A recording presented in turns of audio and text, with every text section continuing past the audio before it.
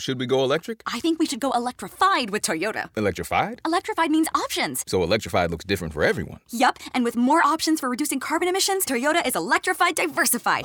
Learn more about our Beyond Zero vision for the future at toyota.com/Beyond Zero. Hi, Catherine. Hey. I was just reading about Reinhold Niebuhr. Do you know who he was? No.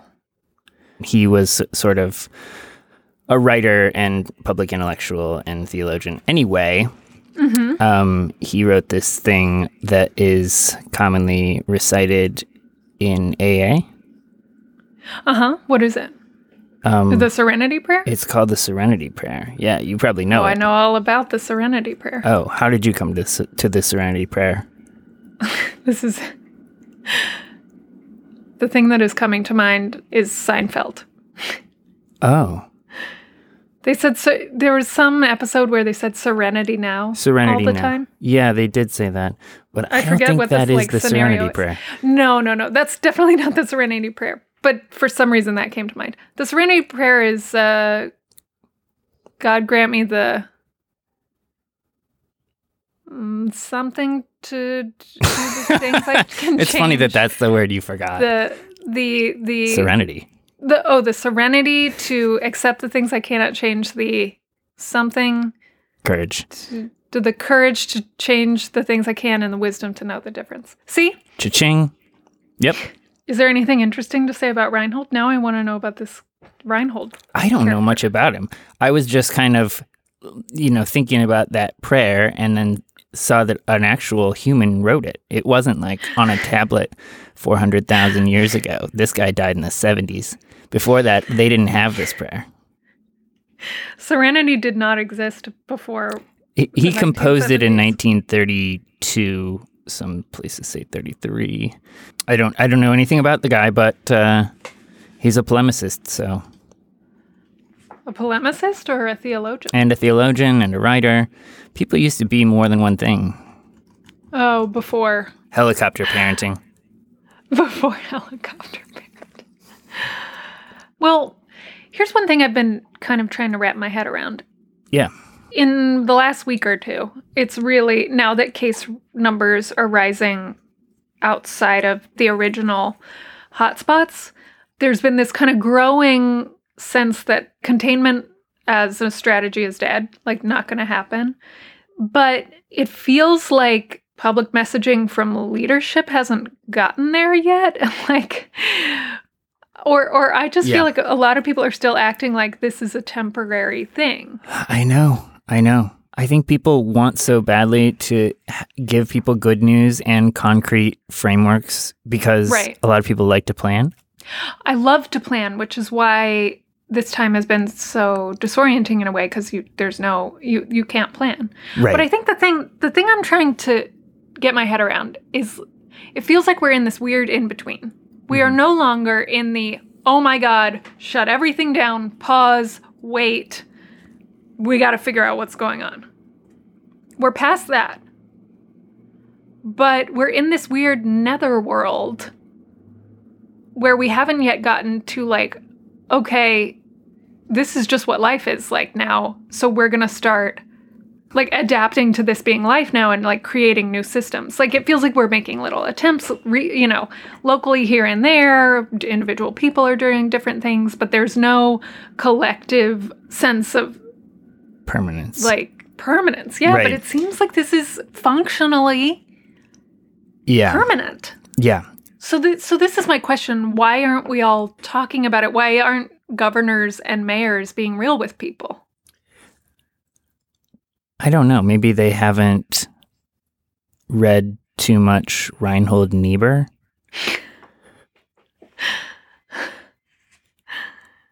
They just need, we need a dose of serenity now.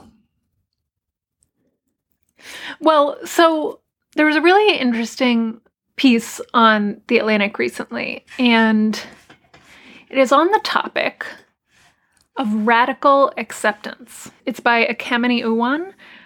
She's a theologian. So we're going to talk to her about what acceptance is. Because it doesn't feel like, this does feel like kind of an existential problem. Yeah. How does one adjust to the loss of so many familiar things? And not just the loss of so many familiar things, but really stressful and tragic and enraging political and social problems on top of that. Vitamins? I mean, I think if you could just get real obsessive about a vitamin regimen, that could probably help. It would at least take your mind off of it, right? Well, let's talk to Ekemini. I think she will be wiser than we are, certainly. Hello? Hey, how are you? I'm good. How are you? Good. Jim is here too. Hi, Ekemini. I'm Jim. Hi, Jim. How are you? I'm okay. Thank you for speaking with us. Sure. No problem. Glad to be on. Why don't you introduce yourself? Yes. My name is Ekemini Uwan. I am a public theologian, technically an anti-racist, a public theologian and co-host of Truth Stable podcast. What does an anti-racist public theologian do? A public theologian, just generally speaking, is one who helps to make sense of a lot of what's going on culturally, politically, sociologically, interpersonally, and what God has to say about that. So I'm a Christian, and so I'm trying to make sense of a lot of these big issues that many people are trying to grapple with and wonder, like, where's God? What does God have to say about this? Does God even care? And so I do all of those things and help to hopefully ground people, help to give some clarity, provide an anchor, if you will, for people during these times. That's exactly what we need. Yes, you're welcome. I hope that's helpful. No, I mean, it seems like you would be in high demand these days. Yeah, it seems like it. We'll see. So what, I'm just curious, if we could talk about you a little bit first, like what has your experience of this whole thing been? Like a thing, like there's so many things. Exactly. I mean, they're It's all a bit of a Rorschach test. Yeah.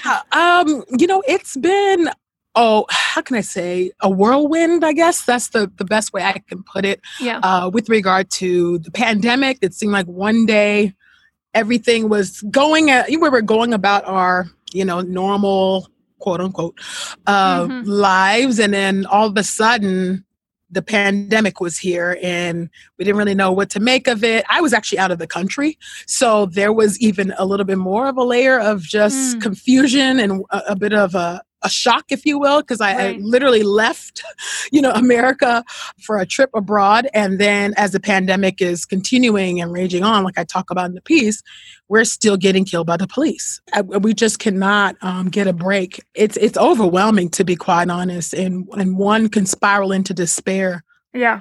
How did you get interested in theology? Like, is there an origin story? Like, what interests you about this? Yeah, that's a great question. I grew up in California, and I grew up in a Christian household. My grandfather was a Lutheran pastor, but he was a Lutheran pastor in Nigeria. I would say the faith, though, growing up had not become my own. I really had not come to faith until college. It was in college that I came to faith. My father passed away. It was a bit of a traumatic incident too, how he passed away. He was in the hospital for a long time due to a massive stroke, and he passed away the summer before my sophomore year. And so I was really angry with God and lashing out and doing what college students do. And I just remember one day being in my dorm room, and at this point, I think I was smoking a blunt. If I can be blunt on here, that's what I was doing. That's what we need. Jim and I were just talking about serenity. I don't know why we're like acting like it's complicated. Just smoke a blunt, and then I can't endorse very it. serene. So I can't endorse it. But that's where I was. That's where I was in college. In college, I remember being in my dorm room and thinking, man, if Jesus were to come back, because I know the doctrines, or I know the faith, I know the creeds and all those things. I was like, man, if he were to come back now, like, I would not be going with him. Nothing about my life reflects that I know Jesus in any way, shape, or form. Not the way I live, not the way I talk, not the way I act toward others. And that was just a scary thought to me. So I went to church the next day, and I felt like I heard the gospel for the first time. It wasn't the first time I heard it, but something changed. So in that moment in college, Yes. is it fair to say you sort of came to understand yourself in a different way? That you had this sort of different understanding of who you wanted to be and who you are in the world. Yes, definitely. It's like I was really actually able to see myself like, I'm really not that nice of a person. we think we're better than we are oftentimes. That's Well, just I the am human nature. better. No, I am better for the record. I don't know what that means. But yeah. but I was able to really see, like, oh boy, like what in my life does not reflect this. Mm-hmm. Like this faith that I grew up on. Yeah. And I'm not living congruently. So without taking too much of metaphorical liberty here, it seems like the country and even the world maybe are sort of going through that process right now in a bit of a non-denominational way, but drawing on principles from all different kinds of theologies, that there might be these discrepancies, inconsistencies have been there for a long time, but suddenly they feel really apparent and high stakes between people marching in the street and people dying, losing hundreds of Americans every day and at vastly different rates across, racial lines. So yes, it's a conversion moment, maybe. I hope. I want to talk to you about this idea you wrote about in your piece. Like, I think one thing is to realize, like, okay, this is how this country is working right now. These are the failures. These are the people being harmed. Like, this is how this system works. Once you do that, then what? What is the next step? It's acceptance, of reality as it is, right? Because radical acceptance, it doesn't mean that you approve of it. It doesn't mean you even agree with it.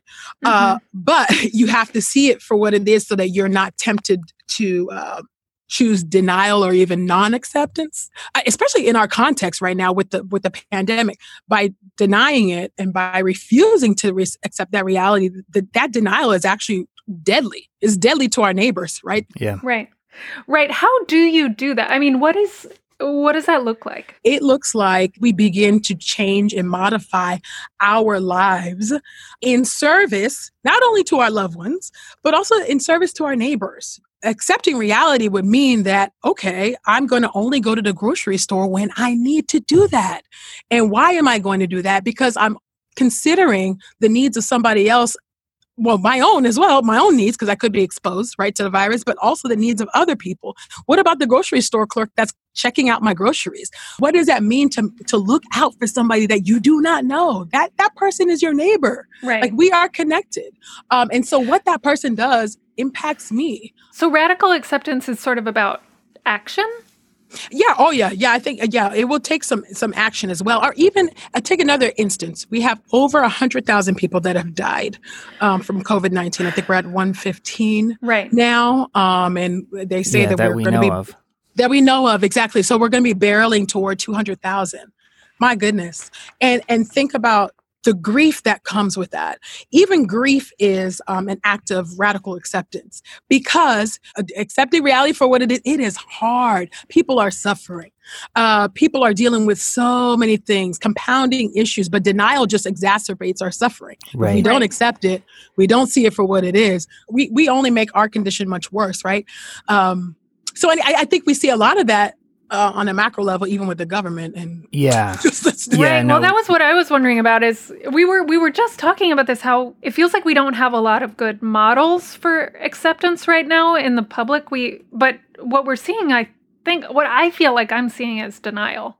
Yes, a lot of it. I don't know, Jim. What do you think? Well, I think, when a person in your life dies, or when there's been a big natural disaster, or an attack on a city and buildings are crumbled, then you can look at that and kind of, it's really hard to accept, but there's these pictures and there's this hard reality in front of you. And like back in February, I likened this whole experience to like a slow motion hurricane. We don't have the physical evidence in front of us, and it's playing out on a time scale that makes it harder. So it's the tragedy is something closer to like something that people think at a day-to-day level, oh, I can stop this, or I can reverse time, or it's maybe it's not going to be that bad, instead of, seeing that physical reality in front of you and saying, listen, you know, there's nothing you can do about this, right? Like that building is down. That person is gone.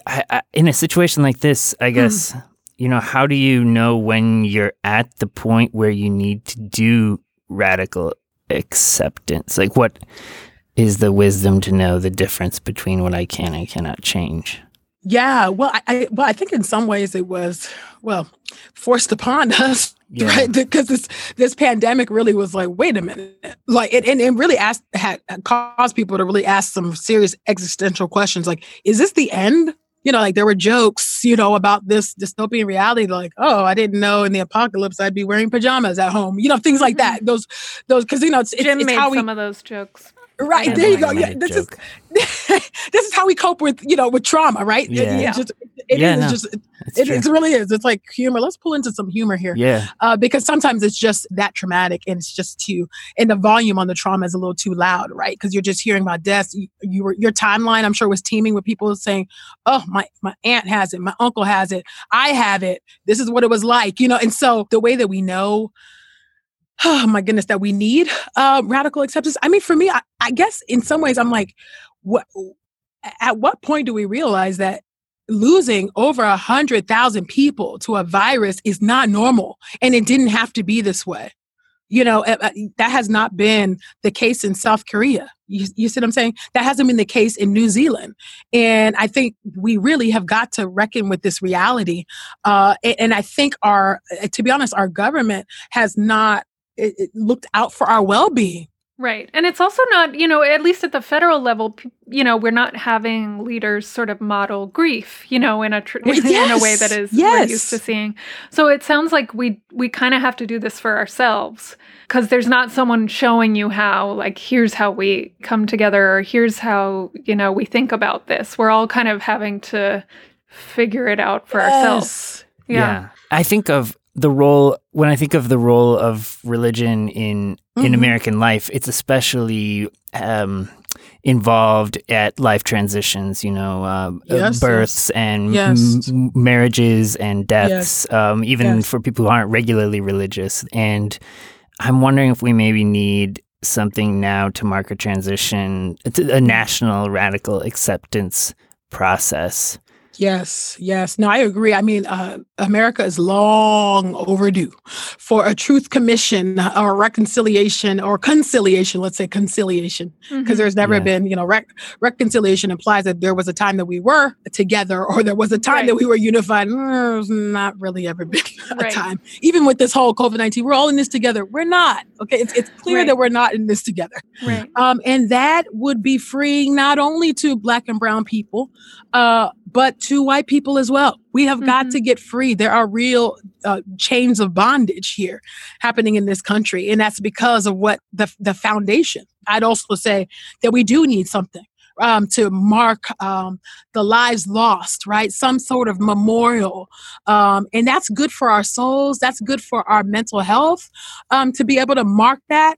And in some ways, bring closure of some sort. Obviously, we're in the pandemic still, so we can't do it quite yet. Closure to the before, maybe. Yeah, closure to something that marks a closure to the before, so that we can move into this new future. Right. Something that I think I want to make sure we make clear is sometimes, if you just hear the word acceptance, sometimes that can feel like pretty close to complacency. Or, you know, inaction, or, so can you explain, but I know that's not what you're saying. So can you explain? No, yeah. Like, I understand you need to look things in the face, but say you're there now and you've looked at this and you've accepted the horror and the problems and the reality.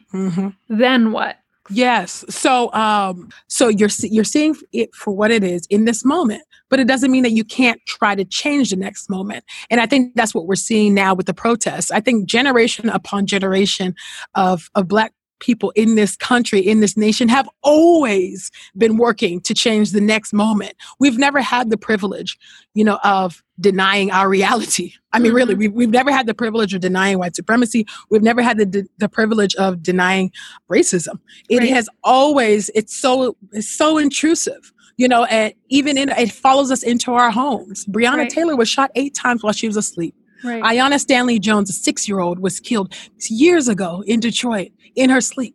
Tatiana Jefferson, my goodness, the list goes on and on, Yeah. of doing the most basic things, doing the most, that anybody does, running, Ahmaud Arbery, Yeah. gunned down by vigilantes, so what do? You can't escape that reality. And so we're working to change the next moment. Right. Because we see our reality and we're like, we're not going to accept this any longer. Right. So radical acceptance is the kind of the opposite of denial. Yes. Oh, goodness. Yes. Definitely the opposite.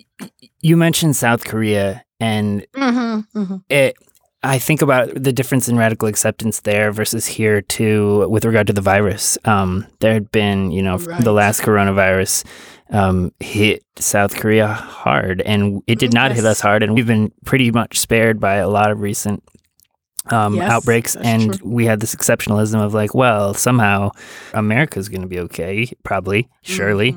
Well, I actually think that what we need as a nation is to confess and to reject American exceptionalism. Yeah.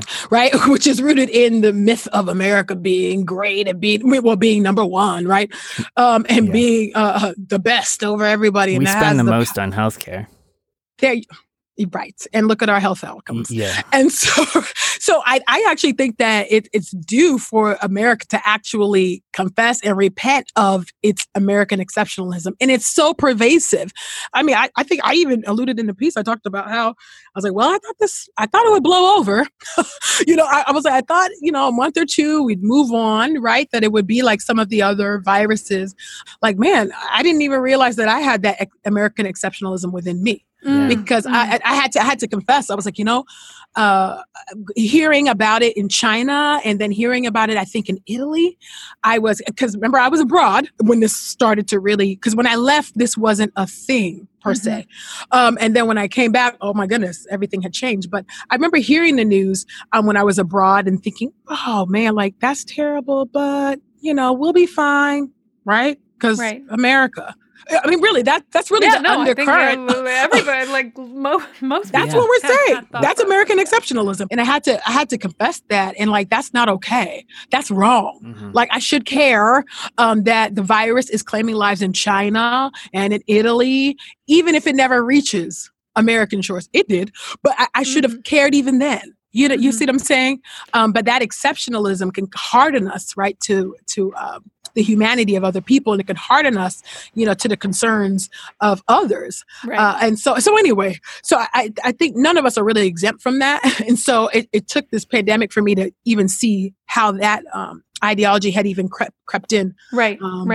into my own psyche, Well, this is really this idea of marking it as a transition is really helpful. I think that's a useful framework because we're not getting this kind of messaging from leaders. Like we kind of have to talk to each other about. We okay, do. The before is gone. We're dealing with now. Yes. And like, here's how we move forward. We need some sort of symbolic marker of that. I think that is a good idea. But we can all try. We try had to do it Flag with Day each on other. Sunday. That didn't do it. Didn't do it. Um, no. No. I have one last question for you, and then we'll let you go. But I'm curious, what is it like? I just can't imagine trying to process this moment and then also trying to help other people process this moment. I'm just curious what it's been like for you. Thanks for that question. And now I'm going to cry. No, it's. I don't want to make you cry, but this is a safe space for crying. I cry all the time. So. It has. We all need to. We have to. We have to try not to suppress that's these part emotions. of my radical acceptance. That's part of it, right? It's not Yeah. suppressing these moments. It has been it's been difficult because I'm grieving so many things. Yeah. Sometimes it's just like, it just feels like all of me is grieving so many things. Yeah. On top of just the pandemic in and of itself, the police brutality. Black people we are suffering greatly right now, and that's been hard. grieving for a George Floyd and Ahmaud Arbery and Breonna Taylor. You know what I'm saying? This young woman, Oluwatoyin, who just, was found murdered in Tallahassee, Florida. It's exhausting and it is disorienting. But I think me walking through it myself is what helps me to at least lead people, because I'm being led by God. I'm not leading myself out of darkness. It's God helping me, holding my hand. And as and he's holding my hand, I'm holding everybody else's hand like, hey guys, come, let's do this together. Well, I'm sure you're helping so many people, but it's, we've talked a lot about essential workers and doctors and just everyone who's working to help other people in this crisis, but those people are also experiencing this. So I hope you are finding ways to take care of yourself. I am trying. Working out is huge too. Time. If we want to be real practical, working out is huge for me too. Jim is always trying to get me to work out, and I don't want to. It helps, man. I do it for the endorphins. What do you do? What is your method? I try to do 30 minutes of cardio Monday through Friday, and then I'll do, legs, weights, and resistance bands. Now I'm at home. Now I'm never going to the gym again. And so now, unless everything is done and then we get out of this pandemic and it's safe, and to, do weights. That's denial. That's denial. See, there you go. So, exactly. So now I'm adjusting and we're working out from home, walking around, the block, just trying to do some jump rope. You have to adapt. You got to adapt. And that's what I've been trying to do. Yeah. Well, thank you so much for spending a little time with us. And everyone should check out your podcast, Truth's Table, and we'll link to your article on The Atlantic. And I hope just thanks for talking to us and taking the time. I'm sure this will be really, really helpful to people. Thank you. Yeah, thank you all for having me. I really appreciate it. Thank you. Yeah, thank you for taking the time. All right. Take care. Okay. Bye. You too. Bye. Bye. I'm plotting the ceremony I'm going to do to mark my acceptance of this new world. Oh my! I was going to ask what your moment of acceptance was, because I thought it was, our first phone call when I laid it all out for you and just changed everything. But no. Not everything is about you, Jim. I mean, for me, it is. Sure. No, but I really do think this transition, I really am. I'm going to think of a way to perform my own personal ritual to demonstrate acceptance of this moment and putting the past in the past. I'm very into that idea, and I think it could be very helpful for me personally. And we could nationally do it as a holiday on Friday. Well, Juneteenth is not a bad moment for acceptance and reckoning with our history. Yeah, American exceptionalism, etc.